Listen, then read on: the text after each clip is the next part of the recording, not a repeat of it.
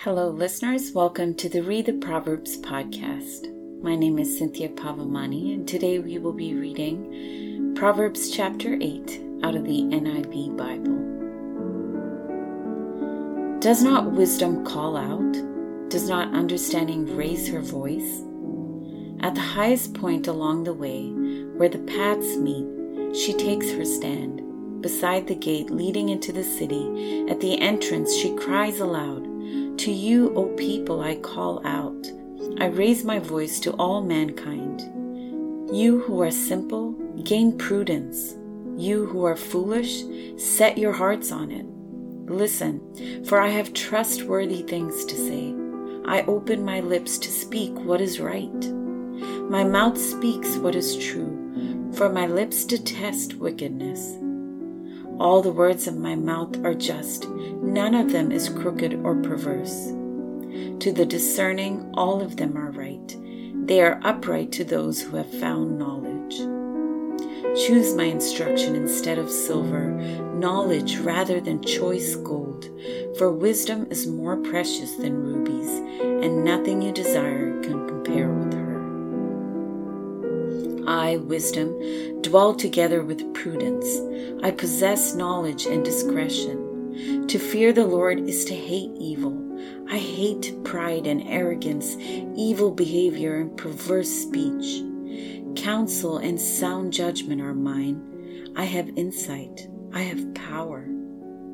By me kings reign and rulers issue decrees that are just. By me princes govern and nobles all who rule on earth. I love those who love me, and those who seek me find me. With me are riches and honor, enduring wealth and prosperity. My fruit is better than fine gold. What I yield surpasses choice silver.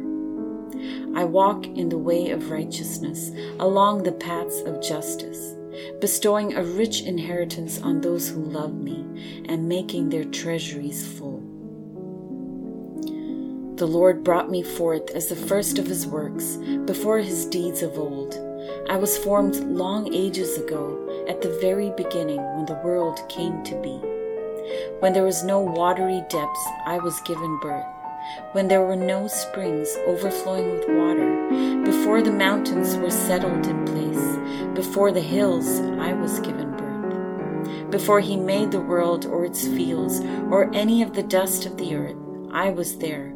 When he set the heavens in place, when he marked out the horizon on the face of the deep, when he established the clouds above and fixed securely the fountains of the deep, when he gave the sea its boundary, so the waters would not overstep his command, and when he marked out the foundations of the earth, then I was constantly at his side.